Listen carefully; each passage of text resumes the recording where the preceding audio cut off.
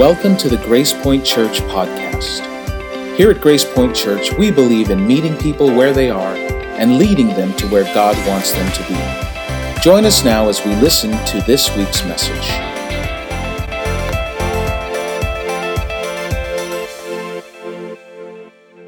I don't know about you, I'm probably 99% certain that, like me, there has been a moment in your life where you were having a conversation or a discussion or an argument with somebody. And as you're having this talk with that person, they say something and you just don't know what to say. You just don't know what to say at all. The words just aren't coming to you. And so you leave the conversation frustrated, and you're thinking about it, and then like a day later, you finally come and put together the perfect comeback for what you should have said to that person at that moment. And it's frustrating because you know that you had something to say. You know that you wanted to say something.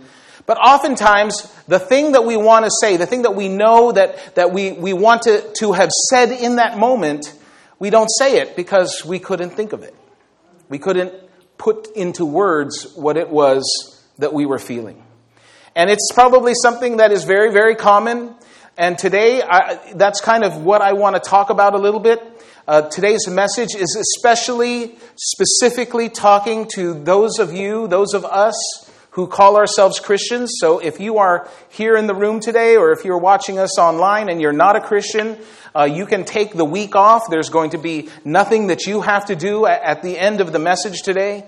But I want to talk specifically to those of you who call yourselves followers of Jesus. And today what we're going to do is we're going to talk about being prepared. And so our series is called Prepared, and the subtitle of the series is Defending Your Faith Without Losing Your Mind. And I think that this is something that all of us who are Christians that we've experienced at some time in our lives. Because I think one of the most frustrating things about being a Christian is when you run into those moments where you're having a conversation with somebody is talking to you about what you believe, and man, they say things, that just kind of throw you for a loop, or they say things in the conversation that really aren't looking for an answer. They're like hit and run comments. They just throw them out there. A lot of times we experience this when we're at holiday parties with relatives or at work, and people will kind of call you out like, hey, we're all going to a party this weekend, but I know Caesar can't go because you got church, right? You're one of those people. Right? So they call you out there, or you'll have relatives that will just say things like they've got these canned statements that they say every single year at Thanksgiving. It's not because they want to engage in a conversation with you. What they want to do is just shut you down and not talk to you at all. And it wasn't like that you could sit them down, and if you had, about 15 minutes of their undivided attention, that you could just talk to them and you could give them an answer for the question that they're asking or for the question that they're implying. And even if you weren't convincing to them, at least you would leave them with something to think about.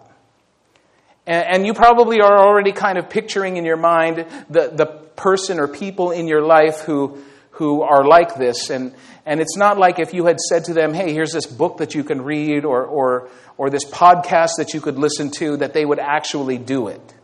Because they won't, because they're not interested. All they're really interested in is kind of taking a shot at you or throwing a comment out there and then not having to discuss it at all. And I've had this happen to me many, many times. Conversations will come up, and I'll hear a comment about this. They'll tell a story about that. What I love is when they start telling the stories about how they used to go to church and the bad thing that happened to them at church. And I want to tell them about the great experiences that I've had at church, but they don't want to hear it. And so you end up not being able to say anything, and it's frustrating because if you are a Christian, if you're a follower of Jesus, you're confident about being a follower of Jesus. You're confident about that. But you just don't have the words to say, especially when the person who's talking to you or the person who's throwing out those comments says something that, kind of takes you by surprise or pushes you off balance, and you don't know exactly what it is that you want to say, how it is that you want to respond. And a lot of times we end up feeling stupid because we should be able to tell people why it is that we believe or why it is that we call ourselves a Christian or what it is that our faith is all about. And there's this interesting thing that every once in a while you will find somebody. You'll find somebody who's really, really interested. They really, really want to know, hey, what is it you believe? And they want you to talk to them. They want you to tell them a little bit about your faith. But that is very, very rare. And I know for me, there have been times where people have asked me, they've really been interested in asking me, and they really wanted to know. And I started going in one direction, and then I went into this different direction, and all of a sudden I was completely flummoxed, and I had made it more complicated for the person than it was when they first started. If they hadn't asked me, they probably would know more than after they had asked me. And so, what I want to do today is I want us to look at a passage in Scripture. It's actually an account of something that happened to a guy named Peter. Now, Peter was a businessman turned evangelist who lived at the time of Jesus. He was one of Jesus' followers. And in this account of this thing that happened to Peter, Peter is going to tell us what he thinks and how he thinks that we need to respond to people who are taking a shot at our faith or taking a shot at what we believe and not giving us that 15, 20-minute, 30-minute opening to be able to talk to them really about what it is that we believe. So here's Peter. It is just after the resurrection of Jesus. Jesus has gone up to heaven. And Peter, who was a fisherman, he's out fishing one day. And at this time when they went fishing, like many of you who fish, he went out early in the morning. Way before dawn, he's out fishing. Because he knows that that's when the fish are out. When the water is cool, he goes out, he went out to fish. So he's coming back in, it's now mid-morning, and he sees Jesus. And he's heard of Jesus, and he's heard Jesus talking. And maybe Peter is on his boat, and he's pulling up his nets, and he's wrapping up everything on his boat. And in the distance, he can still kind of hear Jesus preaching to the crowd. And Jesus walks over to Peter, and he says, "Let's go fishing." And Peter's like, "Aren't you a carpenter? I am the fisherman. Let me decide when we go fishing." But Jesus was pretty insistent, let's go fishing. And so Peter went with Jesus, and they went fishing. And Jesus said, "Over there." And Peter dropped his net, and he got more fish than he ever got. And so here's Peter, and he's experienced this thing with Jesus, and Jesus says, "Come and follow me." And so Peter does. Peter drops everything. He drops his business. He walks away from it. He hands it back to his parents. He calls his brother James and his brother John, and three of them, they go and they spend the next 3 years they're following Jesus. They leave it all behind. And then Peter, and this is the part that I love because I think about Peter, who is the person that, one of the people that Jesus left this entire movement that he started with. Peter, that for those of you who are Catholic, that you believe that Peter is the Pope, the first Pope. And for those of you that are not, we believe Peter was one of the apostles of Jesus. He was one of the founders of the Christian church.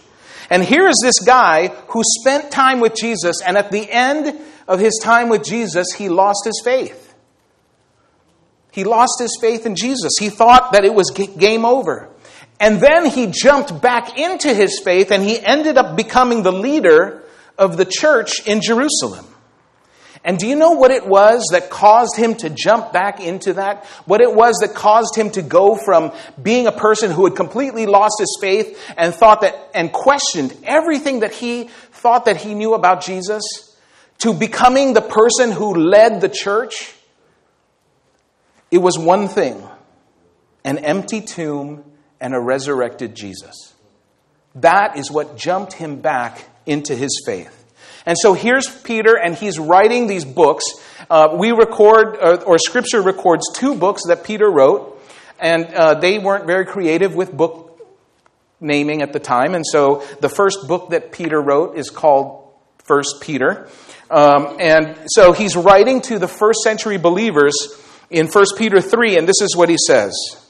He says this. He says, "Who is going to harm you if you are eager to do good?" Now, here is the foundation of why we're looking at this and what Peter is going to try to say. What we're going to see here and what Peter is going to try to tell us is, how do we do that? How do we get that response, those words that we say when we're having a conversation with somebody, and sometimes they give you that opening, but they don't really give you that opening because they want to find out more. They give you that opening so you'll stick your foot in it so that he can slam the door shut on it. What do we do with that? And so this is what Peter says. He says, "Who is going to harm you if you are eager to do good?" In other words, if you're out feeding the poor, if you're out being generous with what you have, if you're out doing all of the things that you know you're supposed to do, who is going to attack you for that? That makes sense. But he knows, as we've seen too often in our culture today, that even when you're doing good, it doesn't mean you're not going to be attacked. And so he goes on in the next verse and he says this. He says, "But even if you should suffer for what is right, you are blessed." And then he quotes this passage that was written by the prophet Isaiah. And he says this, and this is something that when the people who he's writing to heard, that they would immediately recognize. He says, "Do not fear their threats. Do not be frightened." And so in this passage, Peter introduces to us this idea that you can do good, but you can still suffer. That you can suffer for your faith and for the behaviors that flow out of your faith. Now, we talk about people being persecuted, and here in the United States, as of now, it's still really not as big of a deal as it is in many other places in the world. And yet today, there are more Christians being persecuted around the world than there has ever been at any time in history. There are churches that are being bombed. There are Christians that are being killed, all because of their faith. But here's Peter. And Peter is not arguing with the people that were around him. And he wasn't saying to them, because all of them had gods. They had these other gods that they had been worshiping. And Peter wasn't going to them and saying, "Listen, let me tell you about my God, because my God is better than your God, and here are the reasons why." That's not what Peter was saying to them. Peter was saying, "Listen, all of those things that you have been worshiping aren't really gods at all. Let me tell you about the real God." And this really, really upset a lot of people. And his culture that he was in, even the people who were devoted to their gods, who were religious people at that time, did not trust anybody who only believed in one God. And so Peter says, "Listen,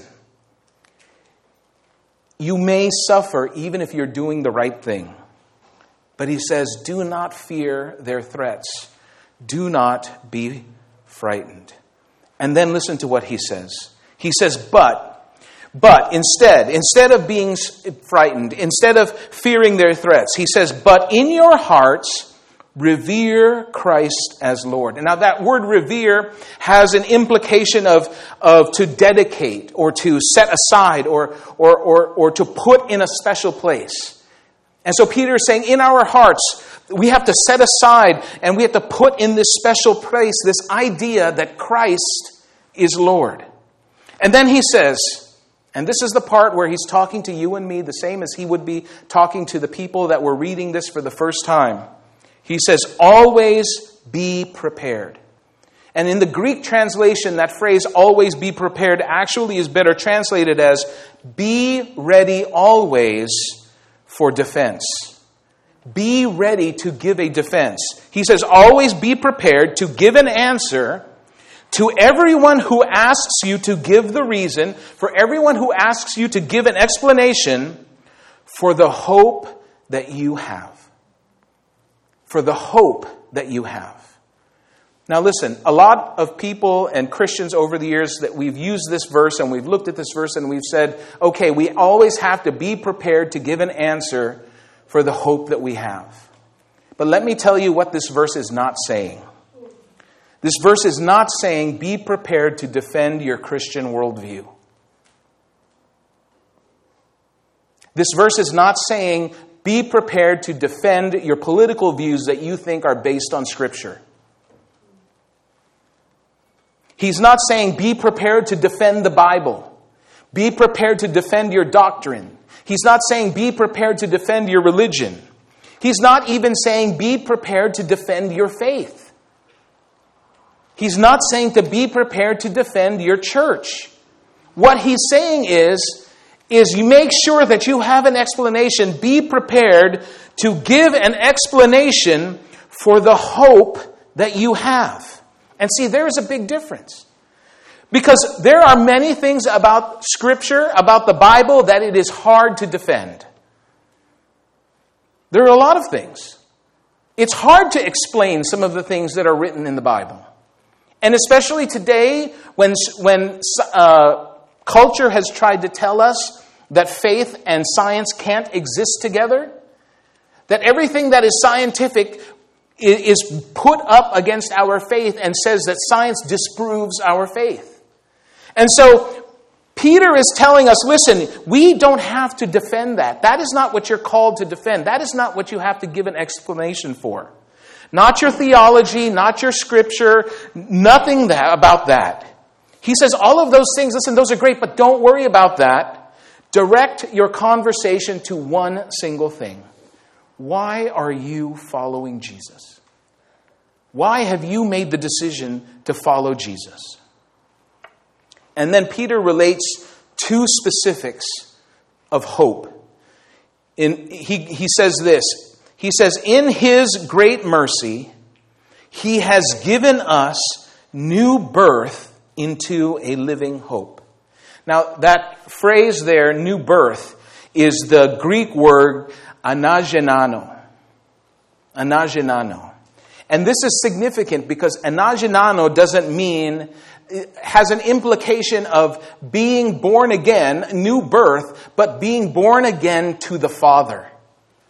See, he's making a specific reference that when we're born again, this new birth comes to us, it is a new birth to God.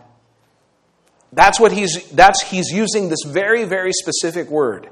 He goes on and he writes that this new birth into a living hope through the resurrection of Jesus Christ from the dead. That is how we get our hope, through the resurrection of Jesus Christ from the dead. And then in verse 13 he says, therefore, and in this translation it uses this phrase, with minds that are alert and fully sober. And the implication in that thing is roll up your sleeves, fasten your seatbelt, something is about to happen, make sure that you're ready. He says, therefore, with minds that are alert and fully sober, he says, set your hope on the grace to be brought to you when Jesus Christ is revealed at His coming. And that word revealed is the same word that is used is the same word that is the title of the last book of the Bible, the book of Revelation. He's tying together what happened with Jesus with what is going to happen. He goes on in verse 21 and he says, through Him, Jesus, through Him, you believe in God, who raised Him from the dead and glorified Him. And so your faith and hope are in God. So here's Peter, and he's setting us up now. And what he's saying to you and to me is this. He's saying, listen, a lot of people are going to try to confuse you. A lot of people are going to try to ask you a lot of different things. But the one thing I want you to focus on, the one thing I want you to always bring it back to is, why is it that you have hope? What is it that your hope is based in?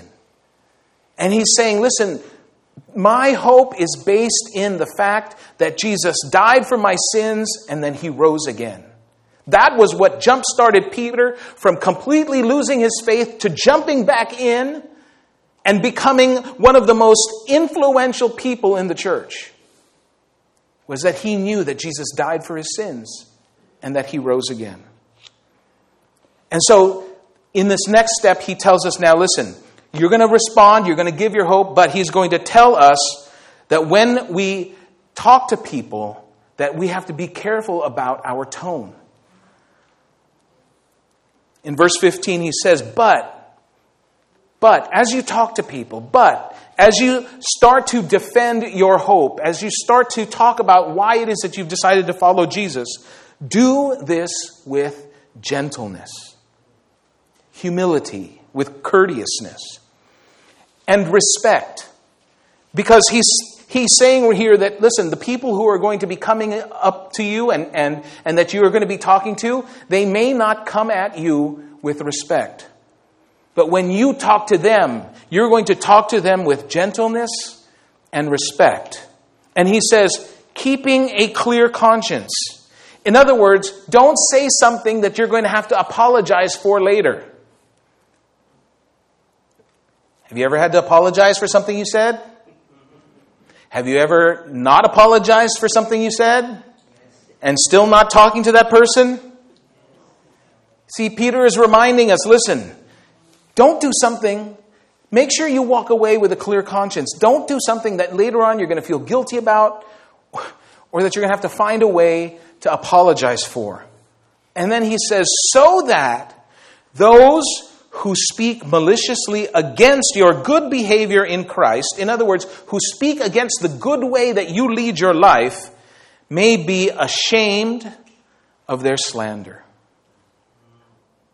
In other words, live the kind of life that when people talk about you, if they're going to talk bad about you, they have to lie. Live the kind of life that the only way somebody can say something negative about you is if they are making it up completely. So that those who speak maliciously against your good behavior in Christ may be ashamed of their slander. See, in this particular culture where he lived in, it was very, very easy to not live a moral life and completely blend into the crowd.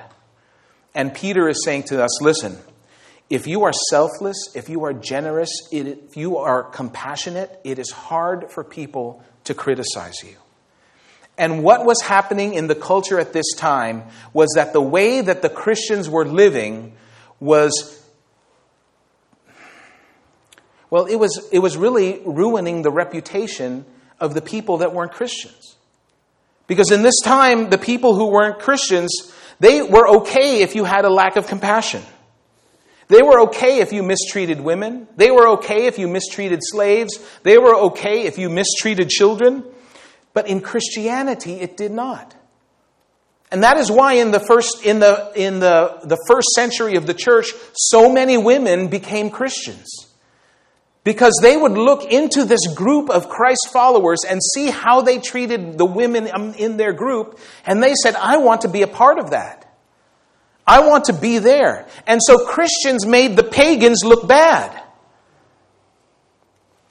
And even in our culture today, there are many, many places, and I hope that even for us, that there are times where people look at us because we are followers of Jesus and say, you know what?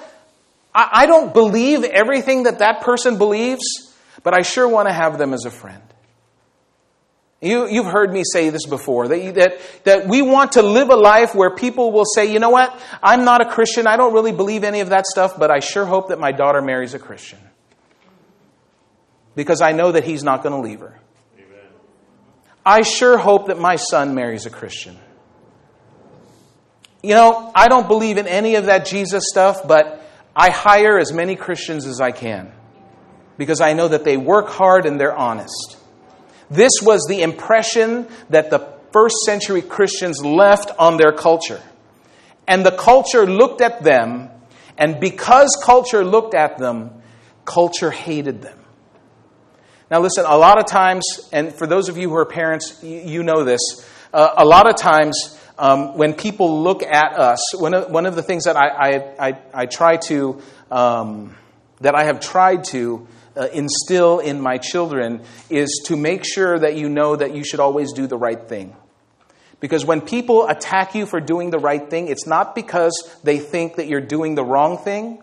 It's that when you do the right thing, it convicts them that they're doing the wrong thing. And that's why they attack you. And this is the same thing that happened in the early church. It's the same thing that is happening today for all of us. That many people who see, I don't know if I've told you this story. I told it to my students a few weeks ago, but I used to be one of those guys who, and if there are any of you in here, I apologize. This is not an attack against you, but I used to be one of those guys that after I unloaded my stuff into my car at the grocery store, that I took the cart in between the cars and I popped it up onto the curb and left it there. You know, when you're turning into that empty parking space and you get there and there's a cart right there, that used to be me. I used to do that. And one day, I was going and I was unloading my car, and this was in Florida. I was unloading my car, and as I was unloading the car, and I had finished putting all my groceries in, and again, this is Florida, so it's like 150 degrees out, right? And the sun is coming down on you. And so I want to get into my air-conditioned car as quickly as possible. And the cart return is way over there. So I don't want to go over there and return my cart. So I'm thinking, okay, I'm just going to pop it right here next to the car. I'm going to pull out, get out of here. And this kid, who he must have been 16, 17 years old, he comes out of the grocery store while I'm unloading. And he goes to his car, which is even farther away from the cart return. And he unloads his groceries, and then he goes and he walks his cart back to the cart return, and he puts it in there. And so in the heat, with all the sweat, I'm watching this kid. And my first response is, well, I can't tell you my first response because it would be not very pleasant. No. But my second response was, boy, why am I not like that kid? And it convicted me. I was angry because I knew he was doing the right thing, but then I recognized I should be doing the right thing too. And since then, I have never ever left my cart by the side of the car. I make my kids return it. But listen, there are examples of this kind of thing happening to Christians throughout history. About 70 years after Jesus was crucified, right around 111 to 113 AD, the emperor of the Roman Empire was a man named Trajan. And we've got a picture of him. This is Trajan, a statue of Trajan, the emperor. And I think this statue is a statue of him that's in London. And the emperors of Rome at the time had different ideas about emperor worship, because the different emperors, some of them believed that you had to worship the emperor as a god. Now, Trajan was very practical. He didn't want people to worship him as a god because he thought he was a god. He wanted people to worship him as God because it was for political reasons. It was to show loyalty. That if you would worship him as a god, then you would be loyal to him.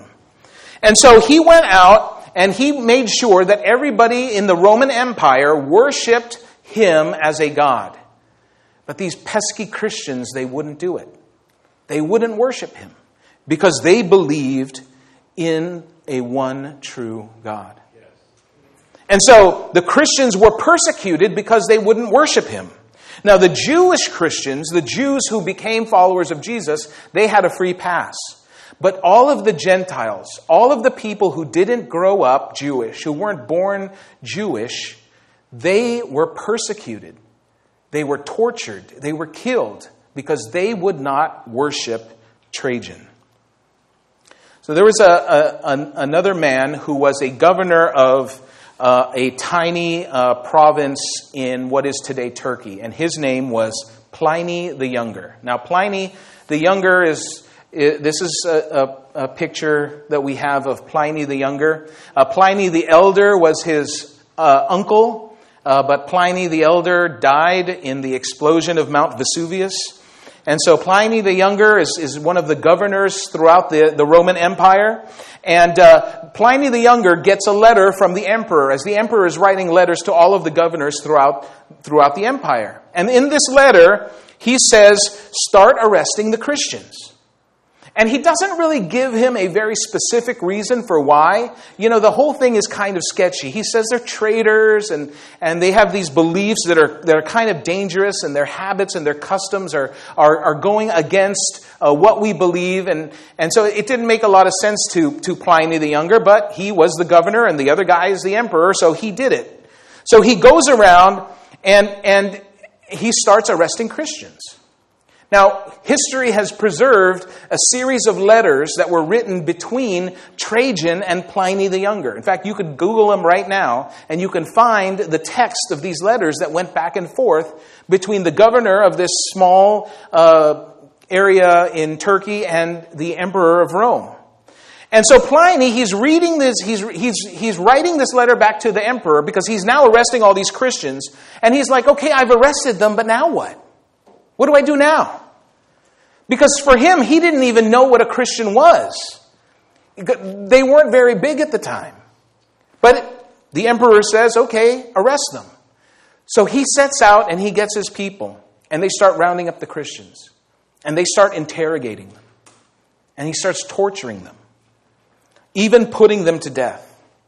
Now, there were a lot of Christians who were Roman citizens, and he knew that he couldn't torture the Roman citizens. So he would arrest the Roman citizens and send them to Rome, but he would get their Christian slaves, and he would torture them, interrogate them, and torture them some more to try to find out what this traitorous behavior was. And so finally, he's looking around, and he's arrested a lot of Christians. I mean, there's a lot of them. And he doesn't know what to do. So he writes back to the emperor and he says, okay, we have them. We've infiltrated them. We've interrogated them. Now what do we do? And then in one of his letters, it says this. This is the text right from the letter. Because now he's telling us, he's telling the emperor what it is that he has discovered. After countless people being tortured, after all of those hours and hours of interrogation, he's now going to tell the emperor this is what he figured out. This is what he has discovered from that. And this is from the letter. It says this: the sum and substance of their fault or error had been that they were accustomed to meet on a fixed day before dawn and sing responsively a hymn to Christ as to a God. In other words, after all of this torture, after all of these people that we have beat, that we have killed, after all that we have gone through, the sum and substance, all that we can figure out that these guys are doing wrong is this, is that they're waking up early in the morning before dawn, they're coming together, they're singing a hymn to Jesus as if he was their God. That's the only thing that they could find. And in those days, they didn't have Bibles. They didn't have books. They didn't have YouTube. So the only way that they could pass on the teachings of Jesus was to sing it. That's how they learned about Jesus. So they would come together early in the morning, before anybody had to go to work, before anybody had to make their gym appointment, before anybody had to make breakfast. They gathered together in people's homes and they sang responsively a hymn to Christ as to a God. And then, after that, he wrote this: and after they had done the singing, to bind themselves by oath, not to some crime. So they come together, it's early in the morning, and after they're done singing, they take an oath to each other. They take an oath, but not to a crime. See, he's saying, listen, there are a lot of people who take oaths. We see this today with gangs, right? Gangs come together and they have to take an oath to each other, but then after that they're going out and they're doing things they shouldn't be doing. So here is Pliny, and he's figured out that this is what they do. They gather together, and then they take an oath. And listen to what the oath is. They take an oath not to commit fraud, theft, or adultery, not falsify their trust, nor to refuse to return a trust when called upon to do so. This is what they take an oath to do. And Pliny the Younger, who has arrested all these people and has discovered that this is the worst thing that they're doing, he must have been thinking to himself, why are we arresting these people? Because these just may be the best citizens in our city. These just may be the best people that we have. Why are we arresting them? They are coming together early in the morning before the sun comes up to promise each other that they're not going to steal, that they're going to be honest, that they're not going to mess with anyone, that they're not going to steal from anyone, that they are going to honor marriages, they're going to do what they say that they're going to do. I mean, we've investigated them, we've tortured them. These aren't criminals. Now, imagine for a moment what would happen in our cities. What would happen just in our city here if all of the people who call themselves Christians did this? Woke up in the morning, before dawn, before the day starts, and gathered together in people's homes and sang, and then made this oath to each other to not commit fraud, theft, or adultery, to not falsify their trust, and to not refuse to return a trust when called upon to do so. Imagine if everybody who said that they were a follower of Jesus did this just here in our city. They did it, they took that oath, and they actually meant it. Can you imagine what this city would be like if we actually did that? And it would be hard to criticize Christians. It would be hard to find fault with people who call themselves followers of Jesus. And that is what Peter told them to do, and that is exactly what the first century Christians did. They did exactly what he said to do. He says, you can convince them by the way that you live your life. And then the letter ends like this. When this was over, it was their custom to depart and to assemble again to partake of food. And then he says, but ordinary and innocent food. Now that seems kind of weird, right? Ordinary and innocent food. But listen, this is important for him to say because he's telling the emperor, listen, those rumors are not true. You know what the rumor was? Christians ate babies. That was the rumor. That is what people were saying about Christians, that they ate babies, that they ate their flesh and drank their blood. Now, can you guess where that rumor came from? Communion. The Christians would take communion together, and if you didn't understand, if you did not know exactly what was happening, and you walked into a group of Christians taking communion, and they said that this is the body and this is the blood, and they were eating it, you might think the same thing. And so Pliny is saying, listen, they're not eating babies. They come together and they eat food, but it's just ordinary and innocent food. There's nothing special about it. In verse 17 it says, for it is better, if it is God's will, to suffer for doing good than for doing evil. We've all suffered, right? We've all had moments in our lives where something happened and we just had to pay the price for it, even if it's something that we didn't do. And so Peter is saying, listen, if we're going to suffer anyway, wouldn't we rather suffer for doing something good than for doing something bad? And Peter is saying, listen, if you do suffer for doing something good, you are just like Jesus. Verse 18, for Christ also suffered for our sins, the righteous for the unrighteous, to bring you to God. Jesus suffered and we were the ones that benefited.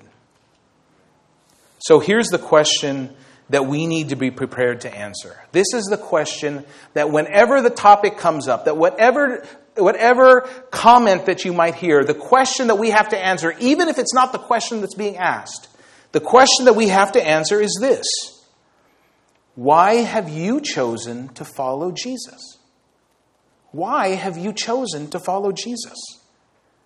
That is the question that we want to answer. Now listen, their questions, their comments to you are not going to be about that. They're going to focus on lifestyle. They're going to focus on the church. They're going to focus on the things that they read or that they've heard about that happened in the Old Testament, the miracles. They're going to focus on whether or not there was an actual 6 days of creation. Was it 6 literal days? They're going to focus on whether or not there was really a flood. They're going to focus on, hey, how did this metal arrowhead float on the water? They're going to focus on how did the waters part? And maybe the water parted, but it was only 3 inches and it just dried up. Those are the things that they're going to want to ask you and talk about and criticize. And in all of these verses, Peter is saying, listen, forget about all of those things. Whenever they bring that up, I want you to bring it all back to one question. Why have you chosen to follow Jesus?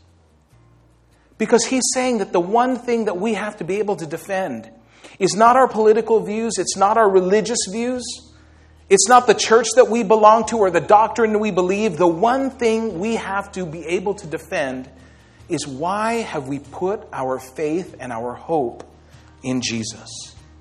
Why have we done that?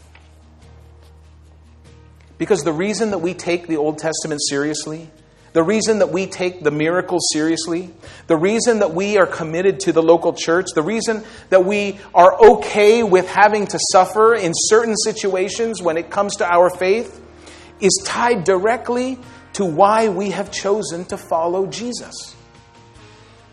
And the wisest thing to do, because sometimes you're only going to get 15 seconds. Sometimes you're going to just get one shot at responding. And the wisest thing for us to do is, no matter what the question is, no matter what the comment is to tie everything back to what is our faith in Jesus based on. So, here is my suggestion. Here's my suggestion. And this suggestion is based on what Scripture says. This suggestion is based on what Peter said. This is what Paul writes, the Apostle Paul writes to the church in Corinth. He says, and if Christ has not been raised, our preaching is useless, and so is your faith. Because Paul said, and Peter said, that our faith is based on something that happened. That Jesus died and that he rose again. That the church grew, the early church in the first century grew, not because they had Bibles that they were defending, but because they believed in the death and resurrection of Jesus. And so here's my suggestion. That the answer to every question, that the response to every comment is this. I believe Jesus died for my sin and rose from the dead. No matter what they may come at you with, no matter what question they may ask, that we bring it all back to the reason for our faith is that I believe that Jesus died for my sin and rose from the dead. He died for my sin and he rose from the dead. And there's more. And we're going to talk more about this next week, because one of the biggest oppositions that people have to being a follower of Jesus is that they can't believe everything in the Bible. And so when you're saying it, and if you get the chance to get past the first sentence, that you say, I believe that Jesus died for my sin and rose from the dead, but I don't believe it because the Bible says so, it's better than that. See, there was a time in our country where it was good enough to say that we believe something because the Bible says so. But we are living in a post-Christian culture. And it is not enough for people to say the Bible says so. In fact, in the culture that we live in today, if we say that the Bible says so, that they automatically dismiss it. So I believe that Jesus died for my sin and rose from the dead is the heart of what our hope is in. But I don't believe it because the Bible says so. It's better than that. And that's what we're going to talk about next week. I don't believe it because the Bible says so. It's better than that. And so when you get into that moment, when you have that opportunity, when you have a chance to respond to a comment or to answer a question, then You have to figure out what that answer is going to be. This is just a suggestion. And this is what I say. And this is how I respond. Because it ties everything back not to something that I made up, but to something that I believe. That Jesus died for my sin and rose from the dead. So here's your homework. Whether you're here with us today live or if you're watching us online, here's your homework for next week. Something for you to think about. Why are you a follower of Jesus? What's your answer?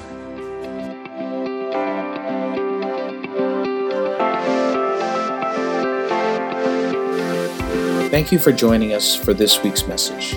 Grace Point Church is located in South San Francisco, California. For more information, look us up online at www.wearegracepoint.com.